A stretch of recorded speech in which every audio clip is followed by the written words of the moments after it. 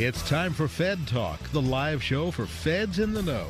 From federal agencies to Capitol Hill, the attorneys of Shaw, Bransford, and Roth bring in experts from across the federal community to bring you inside the issues.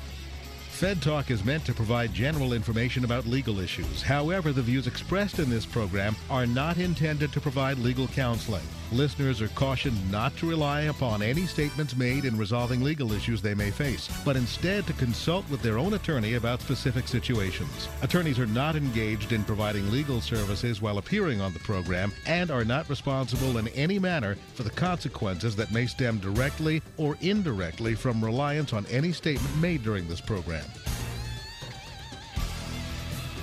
Good morning and welcome to Fed Talk. I'm your host, Nikki Cannon, and we have a great show for you today. We're going to talk about succeeding in leadership in the federal government. And joining us today to discuss issues of management, leadership, and success in the federal government, we have Ira Goldstein, who's previously served in the federal government in a variety of roles, including positions with the GAO, the Social Security Administration, and the Office of the Secretary of Health and Human Services. Ira was also a director with Deloitte Services in the federal government practice and is the author of the newly released book, The Federal Management Playbook, Leading and Succeeding in the Public Sector. Good morning, Ira. Thank you, Nikki. It's a pleasure to be here with you. Thank you. We also have with us today the new president of the Senior Executives Association, Mr. Bill Valdez. Bill served as a senior executive at the Department of Energy and is currently an adjunct faculty member at American University School of Public Affairs, where he specializes in federal government evaluation and strategic planning. Bill also co-edited the Handbook of Federal Government Leadership and Administration. Thanks for being with us, Bill. Thank you, and pleasure to be here.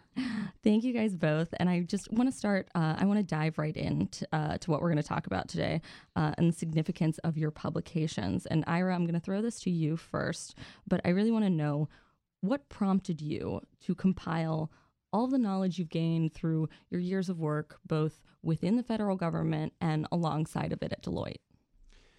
Well, you know, Nikki, first let me start by congratulating Bill on his new role and his new job. And I actually have a reason for that other than just trying to be nice to my fellow commentator. The Senior Executive Association, I was a charter member of the Senior Executive Association when it was of the Senior Executive Service when it was created for the federal government many decades ago. And the Senior Executive Association and the Senior Executive Service provide that insight into the special skills and special management and leadership capability that it takes to be successful in managing the federal government as an enterprise. And that is the issue that prompted me to want to write this book. It turns out that when you look, based on my almost 20 years of experience in the government and experience in consulting, it turns out that when you look at what the founding fathers did when they created our government, is create a government that was designed to protect freedom, but very, very hard to manage. And they did that deliberately. They did that because they wanted the local organization in our country to be most powerful and the federal government to be least powerful. And so they fractured the management among three different branches of government, legislative, executive, and judicial. They made it almost impossible for federal leaders to get anything done without making sure they had all the other branches covered. Since then, there's been many things that have occurred that have made it even more difficult and more specialized to be successful as a manager. So I wrote the Federal Management Playbook in order to be sort of a day-by-day blocking and tackling guide to what are the special skills that it takes to be successful. And when you look at it, and I did a lot of research for the book, when you look at the programs that have been successful, many more are successful than not. And yet the media doesn't cover it that way, and yet the popular attention is more drawn to the problems. And so the target of the book is to say when there are successes, and there are many of them, what distinguishes them, and if I'm trying to be a leader and a manager, what should I do differently that will make me and my program more successful? And that was the reason, it is the reason for the book.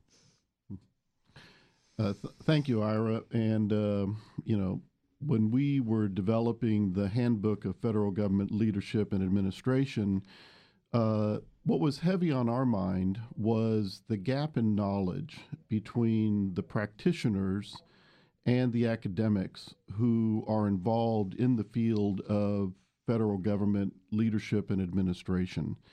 I was teaching a course at American University, and it occurred to me that my education on this subject was very low and incomplete. And what we just heard from you, Ira, was a PhD level summation of the origins of the executive branch and the federal government. And you're absolutely correct. Leading and managing in the federal government is extraordinarily difficult, complex, and requires a real knowledge of the history and theory behind the evolution of the federal government. So when we developed the handbook, it was developed for pracademics. And pracademics are practitioners who also wish to have an understanding of the academics behind the leadership and administration of the federal government. Now, this is something that when you're coming up through the ranks, and I'm sure you can appreciate this, Ira, you don't get a course, Federal Government 101, right? When you're in the executive branch. You learn by doing primarily. You may have had an opportunity to go to a school of public policy or public administration. You may have an interest, just like you did, in studying the origins of the federal government. But in terms of any kind of formalized knowledge surrounding how the federal government evolved and became the extraordinarily complex organization that it is today, there really is nothing out there. So that's why we decided to develop this book. It starts with a look at the evolution of the executive branch and the reasons why we now have an executive branch that is, divided from the other two branches of government, but works in close association with those branches. And we then said, okay, if that's the current situation, what do we need to do to have a federal government that's responsive to 21st century challenges? And that may be obvious, but the federal government, as you correctly noted, Ira, has been in existence for over 200 years. And many of the laws, regulations, business processes of the federal government go back 200 years. And what we have now, though, is a government that must be responsive to the types of exponential change that we're seeing in the world and be responsive and agile enough to be nimble enough to respond to those challenges. So I think both of the books actually complement each other very, very well. And they are, good guides for the existing federal manager and leader. So this is really interesting to me because we can expand the conversation a little bit in order to also understand the diversity of players. It makes it even more difficult. During the 12 years that I ran the federal civilian business at my firm Deloitte, who provided a lot of the specialized expertise that ended up as part of the book, I also discovered that consultants and contractors are important players and is actually a part of the book that is tips for contractors and consultants. And now we're in an environment where, and I hope we can discuss this a little later on, where you have a whole new wave of political appointees coming in. And so this point that Bill makes about making sure everybody that comes in and out, the more flow you have of people coming in and out, whether it's GS-13s being promoted to 14s and 15s and up to the SES, they can become political appointees. And so contractors, consultants, political appointees, and the media, all of those people need to understand what the success factors are. And then some of the same people who are involved come back into the government to run some things. And so I think having some guidance on how to handle innovation in an environment that doesn't make it easy to innovate, on how to handle risk. And you notice I don't say manage risk, because managing risk implies that risk is bad and has to be kept down. Without achieving risky things, you don't move forward on behalf of the taxpayers. So doing all of those things, that I think that's very important to have some literature out there that people can use on what are the best practices in doing those things. And I hate to cut us off right now, but we are going to have to go to our first break. You're listening to Fed Talk on Federal News Radio. We'll continue with our discussion in a minute. Make long-term care insurance part of your retirement plan. Long-term care is expensive, and it's not covered by traditional types of insurance plans. With benefits designed specifically for the federal family, the Federal Long-Term Care Insurance Program offers a smart way to help protect savings and assets and remain independent should you need long-term care services someday. Start planning for the future. Take the next step and visit ltcfeds.com today. That's ltcfeds.com.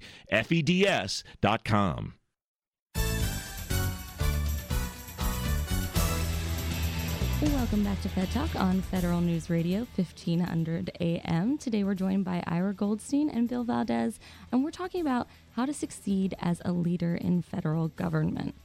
And, you know, we touched on in the first segment what kind of prompted you guys to take on these projects they're so needed, especially at this point. And that's what I really want to talk about, is with our current political and media climate and the negative effects it has on public perception and what all it generates within legislation, within the administrative side. And how is it that these materials that you guys are putting out there are going to give our leaders the tools to adapt and succeed in this climate? You know, Bill, Can you start us off? Yeah, I mean, that's a great question, and it was actually one of the reasons why we wrote the book, because we believe that public perceptions of the federal government are directly related to a lack of understanding of the federal government. So let's start with the basics. Ira mentioned that there are 3 branches of government, right? And most Americans can name those branches of government, you know, the judiciary, the executive branch, and the Congress. But what most people cannot tell you is what are the roles and responsibilities of those different entities, and who is responsible for not just the failures of government, but the successes of government. And if you think about it, the executive branch is the portion of the government that is most in contact with the American taxpayer and U.S. citizens on a day-to-day basis, whether it's Social Security checks or, you know, filling potholes in the road or education programs or science and technology programs. You know, the executive branch becomes the face of the federal government. And when there are failures and when there are successes, it is the executive branch that largely is the one that receives the attention. So without an understanding of how the federal government works and without understanding of the huge role of the executive branch, there is a tremendous amount of misunderstanding of how the successes and failures of government are developed and handled. Let me toss a couple of statistics out at you. The federal government is composed of 2.6 million federal workers, and they have a budget. The executive branch has a budget of $3.8 trillion. It reaches the lives, like I said, of every U.S. citizen. The National Institutes of Health has a budget of about $38 billion. That's larger than the GDP of 95 nations. Wow. Okay? So we're talking about a scale and scope of operations that is extraordinary. And yet, there is no real understanding of how a unified executive branch operates and what it takes to be a leader in that environment. And that's the subjects that I think Ira and I touch upon in our book, and why we think it's so essential to have these handbooks and these guides for the, playbooks for emerging leaders, because it is so complex. It is so overwhelming to the governance of the federal government that without some help like this, bad things can and will happen. So my focus, I guess I should start by saying I'm an engineer. I'm trained as an engineer, and if I can't figure out how to tie the dots from A to B to C to D, I'm uncomfortable with that. And my focus is a little bit more about how do you get it done today. And so I tend to think of it as with any team, you have to understand what the activities are that you have to do to create an offensive strategy. Mm-hmm. Whether, I like to joke, to create an offensive strategy that doesn't offend people. But in any team, not just sports teams, but any team, you have to know how to play offense. And then you have to execute well, and I structure it this way in the book. And then you have to know what steps to do to execute it well, especially so you'll know the difference between, when things go wrong, and in government, things always go wrong. You have to know the difference between whether you had a great strategy, but it didn't get executed very well, or whether you need to change your strategy. And then the third one, which is in some respects my favorite one, is how do you play a good defense? When GAO, and I was Assistant Controller General at GAO, when GAO comes to call, how are you going to defend what you did? Are you going to fight with them, or are you going to try to co-opt them? And that kind of approach leads to successes. I also found that there were 4 dimensions to those people who were successful and to programs. One is, have you done something to define what your goals will be? In an environment, as Bill said, I think very eloquently, in an environment which is, peopled by lots of interests that will try to change what you think you should do, you have to state what your goals will be and then measure yourself publicly against those goals. You have to understand and there are 4 of them, so goals is one. Second is understanding the resources that you have. Don't get trapped into a situation. Nobody ever gets as much resources as they need.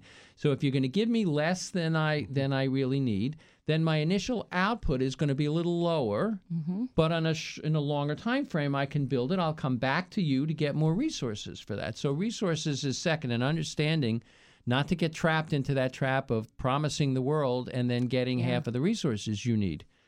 Thirdly, stakeholders, and especially in a transition, who are the powerful stakeholders? Because they're going to drive your resources and they're going to drive your success. And not just the program resources, but also the stakeholders that are important to you personally. And in the case that we're coming into, if you're in the government and the administration's changing, who are the important stakeholders to the new administration? And lastly, understand timeframes. And I like to think of it as a 2-4-8. I call it 2-4-8 timeframes.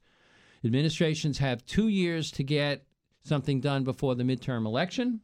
They have 4 years to get something done before the president runs for re-election, because every president who starts a first term intends to run for re-election. And the third one is 8 years before we have to secure the president's legacy. And if you can plan your agenda around those, and it's complicated, but that's why I think you have to do it, sort of offense, execute, and defense. And I think that's, to me, those are the things that have driven the most successful programs.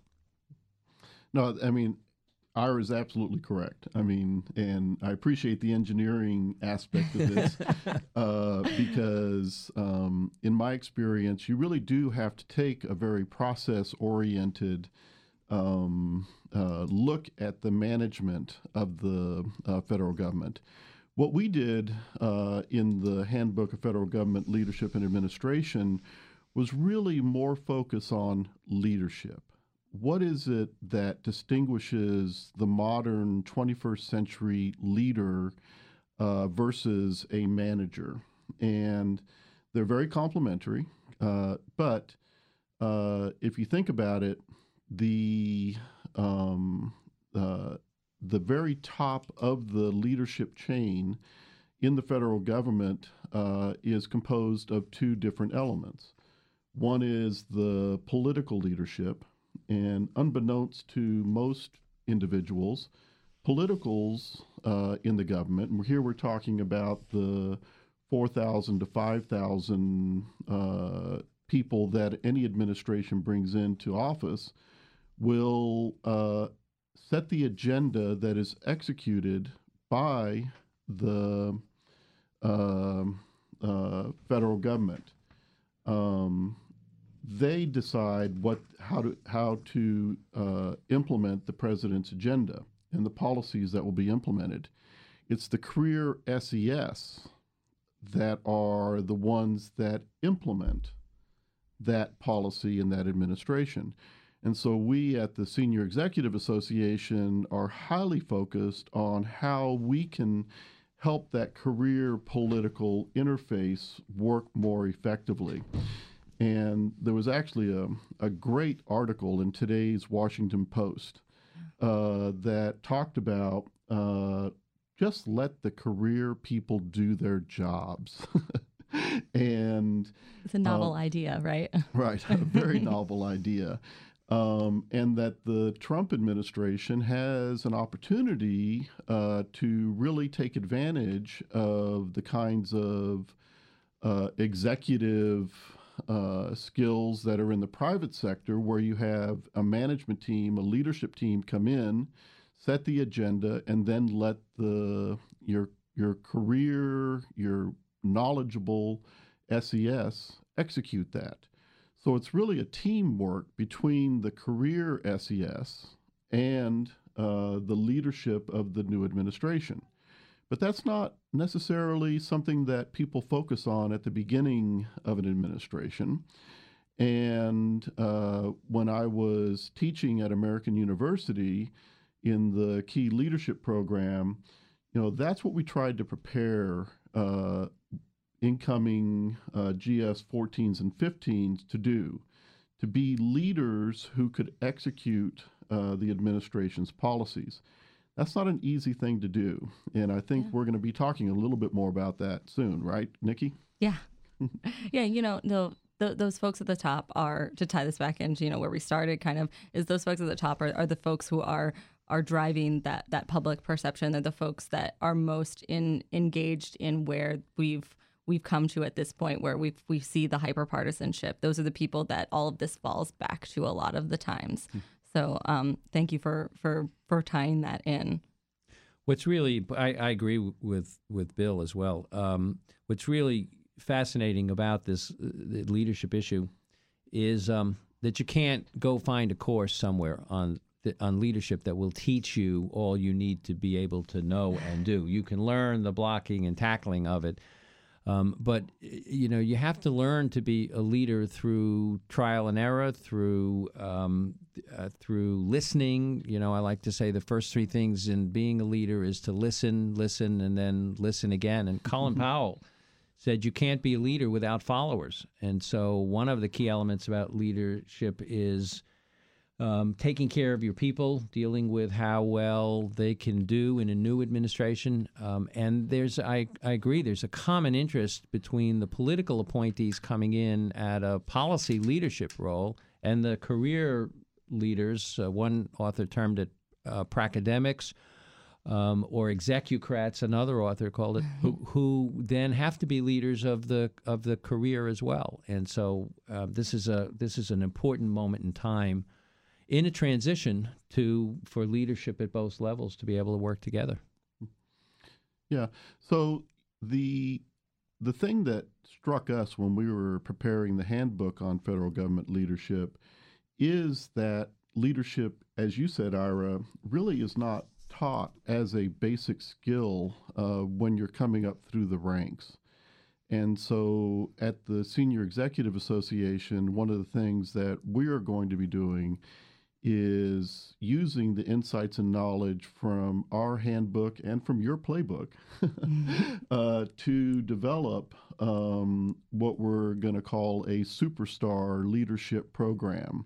The people who really want, early in their careers to become, passionate public servants, to contribute to the common good and know it from the beginning. And we will find ways to nurture them through their journey to become a leader in the federal government. So to Ira's point that there's no leadership course, you two are actually working to fix that, right? You guys you're working together to get that started for us. It might take a day or two. Well, when we come back, we're going to talk a little bit about the transition. Thank you guys for hanging out with us today. You guys, you are listening to Fed Talk on 1500 AM. We will be back after a word from our sponsor. Make long-term care insurance part of your retirement plan. Long-term care is expensive, and it's not covered by traditional types of insurance plans. With benefits designed specifically for the federal family, the Federal Long-Term Care Insurance Program offers a smart way to help protect savings and assets and remain independent should you need long-term care services someday. Start planning for the future. Take the next step and visit ltcfeds.com today. That's ltcfeds.com. If you're a federal manager, you deal with a lot of information. Here's a tip on breaking through the noise. Join the Federal Managers Association to have a voice on Capitol Hill. And to get filtered news and information specific to managing your workforce, join the 50,000 other federal managers who already subscribe and read the free weekly e-report, fedmanager.com. I'm Todd Wells, Executive Director of the Federal Managers Association, and I approve this message.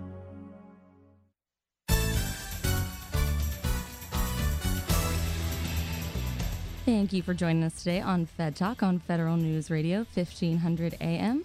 Today we're talking about leadership in the federal government and what you need to know to succeed in those positions.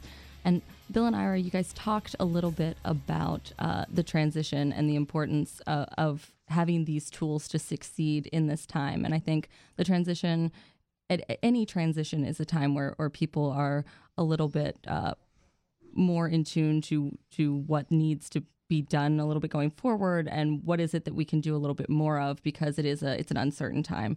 Can you guys talk a little bit about where your books fit into the transition for folks today who are looking for this advice? Ira?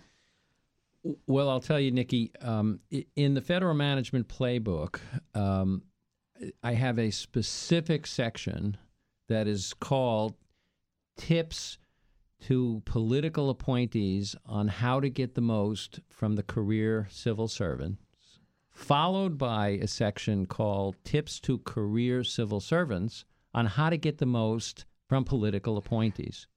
And it is the book's response and my response to people who urged that I deal with that interface between the politics, which is an important part. That's how the people express their desire for leadership, is through the political process, and the career, who have a critical role in making it work and helping it to happen.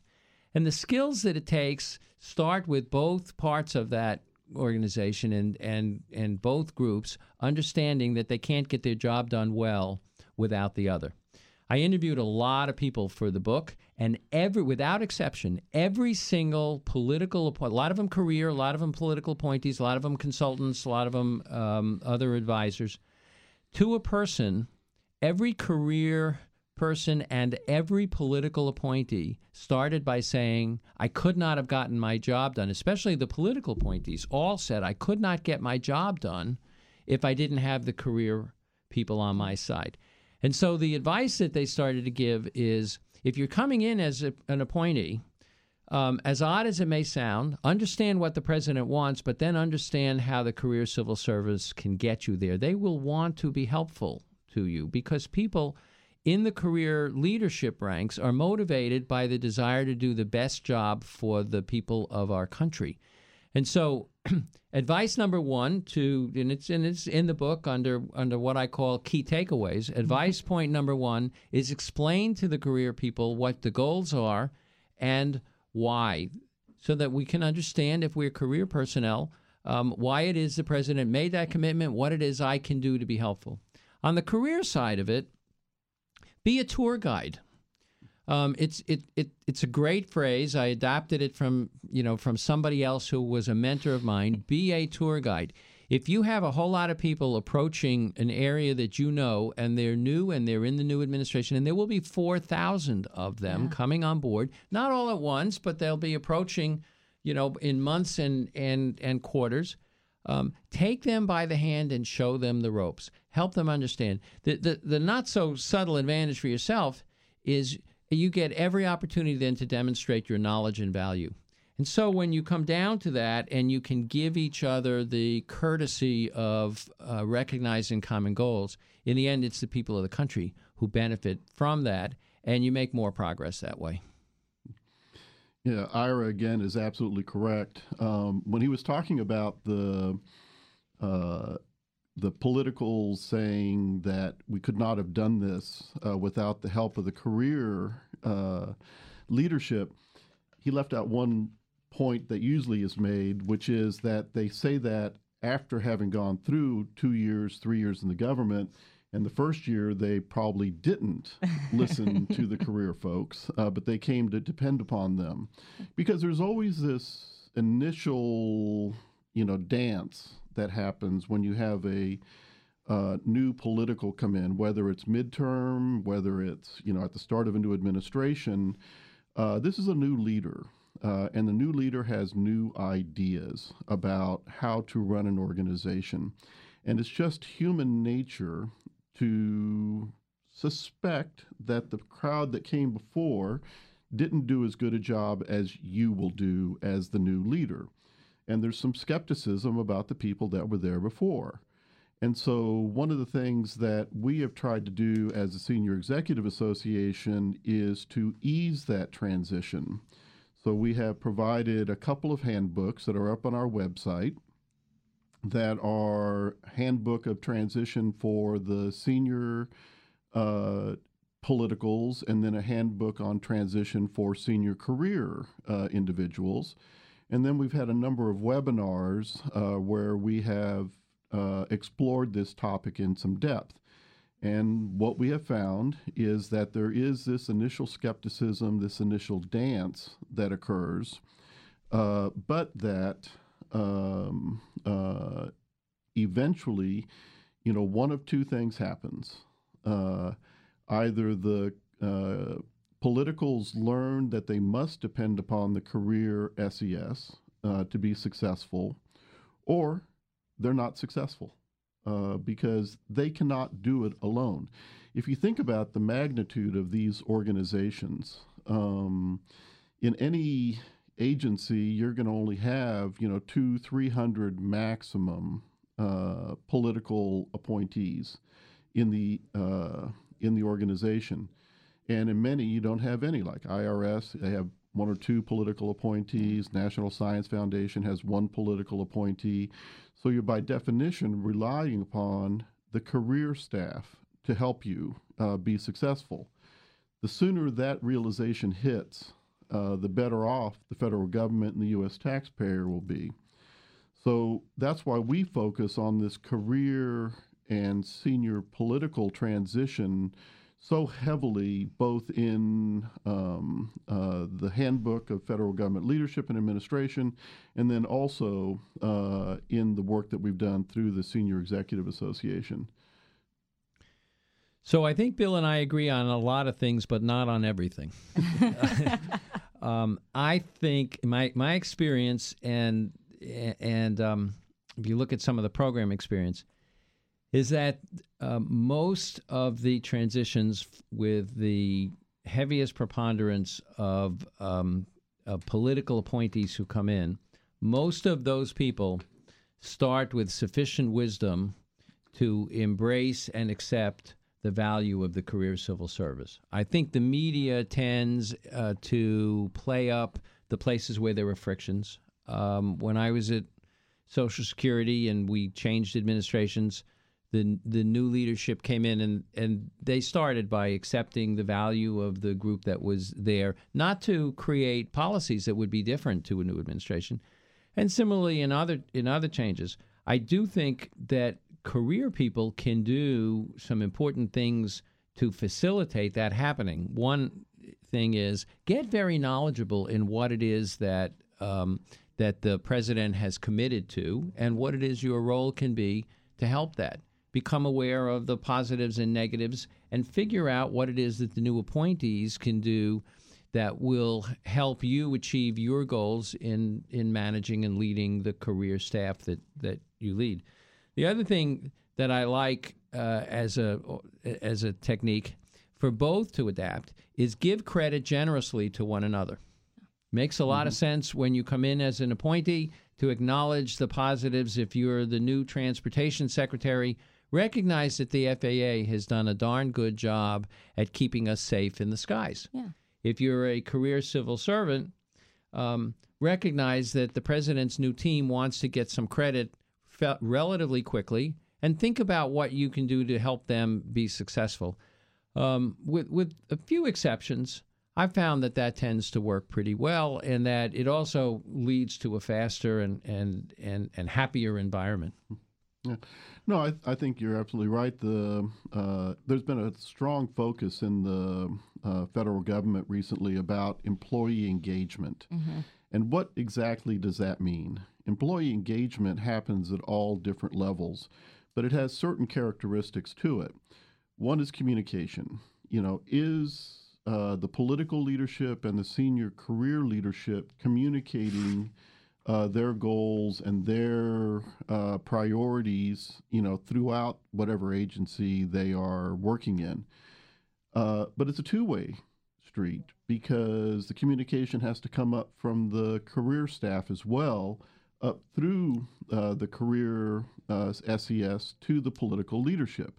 That's what engagement is. It's a tag team. It's a sport where you have physical contact sport where you have regular engagement between the lowest levels of the bureaucracy in the policy and programmatic decisions that affect the agency's working processes. That's how you get happy employees, if they feel that they are engaged. Ira talked about stakeholders. The primary stakeholder in an agency is the employees. And sometimes we forget that, and we forget to include them in the major initiatives and recognize them, value their opinions and their advice. But the sooner we can get those kinds of engagements going between the new administration and the career staff, the better off we'll be as a federal government. One of the things this is an interesting point. One of the things that we should recognize is the transition we're confronting now is not unprecedented. It clearly the election was a very different kind of election, and everybody now is using that as an insight to whether the transition in a new administration would be very different. We have, in the transition from the Carter administration to the Reagan administration years ago, there was comparable angst about changes in policy and changes in approach. And so in that kind of change, people get very anxious. They get concerned. Yeah. It's valuable to understand that this transition will continue for 6 to 12 months and that there will be plenty of time for our leaders in the government and our leaders coming into the government to negotiate what makes sense in terms of managing well and to work with one another, and that learning does take place while that happens, and that in the end, I agree with this point Bill made, in the end, the accommodation that you find between the two really helps the government's primary stakeholders, which are the taxpayers of our country. And if you look at being politically insightful, if you're a career person, not be politicized, but be politically insightful, you can help the new team be successful as well. And we're going to have to take our last break right now. So to hear a word from our sponsor, you are listening to Fed Talk on Federal News Radio, 1500 AM. Make long-term care insurance part of your retirement plan. Long-term care is expensive, and it's not covered by traditional types of insurance plans. With benefits designed specifically for the federal family, the Federal Long-Term Care Insurance Program offers a smart way to help protect savings and assets and remain independent should you need long-term care services someday. Start planning for the future. Take the next step and visit ltcfeds.com today. That's ltcfeds.com.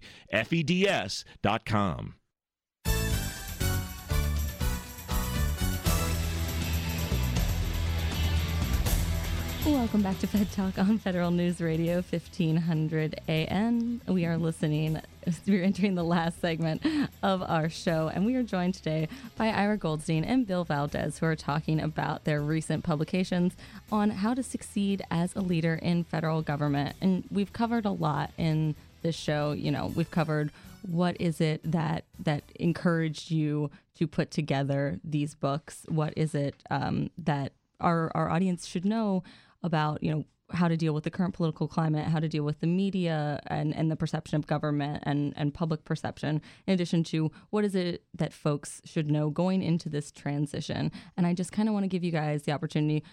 We've touched on so much, but I'm sure you guys have a wealth of knowledge. You know, what else is there that we should know going forward with our federal leaders that will help them, you know, through this time and beyond, and our future federal leaders? And where can we get your books at? Ira? Well, let me start by saying 4 threads came through as I finalized the federal management playbook. One was that the dynamic elements of success, being clear on your goals, being clear on the powerful stakeholders, being clear on resources, and being clear on time frames, interrelate to one another, and they are constantly changing. And the people who are successful are the people who know how to pivot. It's become my favorite word. My wife has threatened to put me in the study and lock the door if I use it anymore. Everything is about pivot for me right now, because successful leaders keep track of those 4 things, and they make changes when any one of them changes. And things change dynamically. An example would be, why was the Obamacare website launch a problem? Regardless of your belief about Obamacare, everybody agrees the website didn't work well because they didn't pivot when things changed. And the decennial census did, and they had a massive success. And so thread number 1 is, don't fight the changes that occur. Make changes to accommodate what changes occur in resources and in people and so forth. Secondly, be clear to define your own program goals, even if it's in disagreement to other people, so that you have established a beachhead for what you will consider success or not. Don't allow everybody else to tell you what the goals are. You will always be chasing somebody else's desire for goals. Thirdly, and I don't mean this in any cute way, use a threat or a crisis to your advantage. When the administration was approaching the year 2000 technology crisis, they waited until the very last minute to launch a federal program. And they did it in the middle of 1998. The change was only 18 months away. And they did it very late because there wasn't a sense of crisis. And when you don't have enough resources, like we never do in government, using a good crisis, somebody said never let a good crisis go to waste, to get more resources and to do it well. And that's why the decennial census was so successful. They got $3.4 billion added because there was a sense of technology crisis around. And lastly, and maybe most importantly, people are your most important resource, and communications is your most important tool. And if you master how to motivate people, and how to communicate well, you're starting with the strongest suit for success. And that would be my advice to people. I would say, in terms of getting the book, here in the Washington area, you can get the book at Politics and Prose or at Kramer Books and Afterwards, or you can get it on Amazon or on the Georgetown Press website, any one of those. The Federal Management Playbook, Leading and Succeeding in the Public Sector is the name. So let me start off with that. You can get the Handbook of Federal Government Leadership and Administration on Amazon, but you can also get it through the Key Leadership Program. Students who go through that program at American University, it now is part of the curriculum of the program, and the leadership ideas and practices that are contained in the book are going to be, put into the curriculum, of the program. So I encourage everybody to, participate in that kind of program. But I just said the Handbook of Federal Government Leadership and Administration. Boring, right? But the subtext of the book is called Transforming, Performing, and Innovating in a Complex World. And that's what I want to leave with folks today about the federal government. Most people think of the federal government as the Titanic, right? That it's large, slow-moving, occasionally runs into icebergs, and is very, very difficult to change course. Nothing could be further from the truth. Absolutely nothing could be further from the truth. Some of the greatest innovations in our society have been a result of the federal government. I worked at the Department of Energy for 20 years. It has lays claim to 85 Nobel laureates. Wow. In physics and chemistry. The National Science Foundation is recognized throughout the world as one of the greatest public entities for innovation. The National Institutes of Health does tremendous work on curing disease. The Social Security Administration, on a routine basis, and Ira knows this, sends out how many million Social Security checks per month? I think north of 50. Yeah, without complaint and accurately, with a high degree of accuracy. These are the kinds of business processes and innovations that every U.S. taxpayer should be proud of. And they come about because the federal workforce has learned to innovate, has learned to perform, and has transformed itself throughout its history in very positive ways. One of the chapters that we have in the book is by Avery Senn, and it's called The Entrepreneurial Species Within the Federal Government. And you think, entrepreneurial species within the federal government? I mean, that's must be an oxymoron, contradiction in terms, choose your poison. But they exist. They exist. One of my colleagues is David Bray at the Federal Communications Commission. He's the CIO there. His Twitter handle, I think, is called #ChangeAgent, because he's one of a large cadre of individuals within the federal government that are true change agents, and they exist. There's another aspect to this. Every 4 years or every change of administration, we have what essentially is a hostile takeover of the federal government, just like you might have in the public sector and in the private sector, when a corporation changes its leadership. And maybe it's not so hostile, and Ira and I agree or disagree on the hostility that may exist, during these takeovers. But the fact of the matter is that every 4 years or 8 years, you're guaranteed a change in leadership. And that change in leadership comes with new policies, new programs, new ways of doing business. And it's an incredibly diverse, complex set of operating conditions that career officials have to deal with on a regular basis. They're the ones who have to transform, to evolve, to innovate, and to perform successfully given the mandates of the new political leadership. And that's why we, put that subtext in here, and why we think it's so important to have a 21st century federal leadership corps that is continuing in that intentional way to be able to transform, innovate, and evolve. Leadership in a transition, I agree. Leadership in a transition is going to be heavily about innovation, heavily about reaching across the divide and making it happen.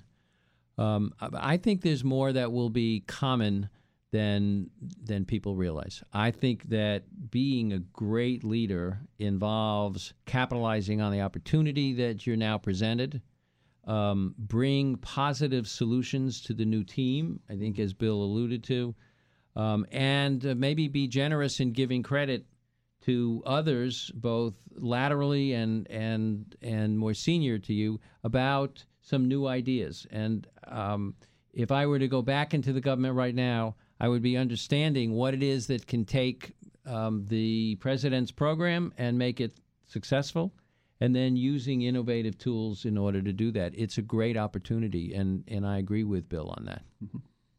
Where there's chaos, there's opportunity.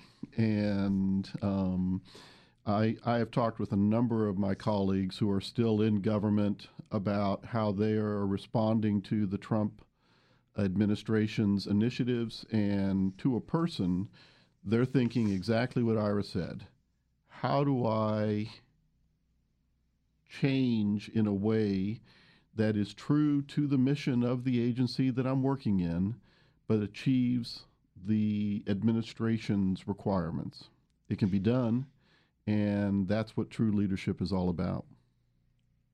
Can we, before we conclude, as we started, in a broader framework than the transition, that the transition is a normal event in government, but that the longer-term importance of both political appointees and career leaders is to execute their programs well and to serve the population, to be innovative where you can, but to understand that if you're going to have organizational dynamics that work, that you have to have basic skills, you have to be able to negotiate in the political environment, you have to get the right level of resources, and that people who do that well are going to do that well in a new administration as well as an older administration. And from a longer-term perspective, we should not be biased by just viewing this transition. This is not the end and the beginning of government as we know it in America.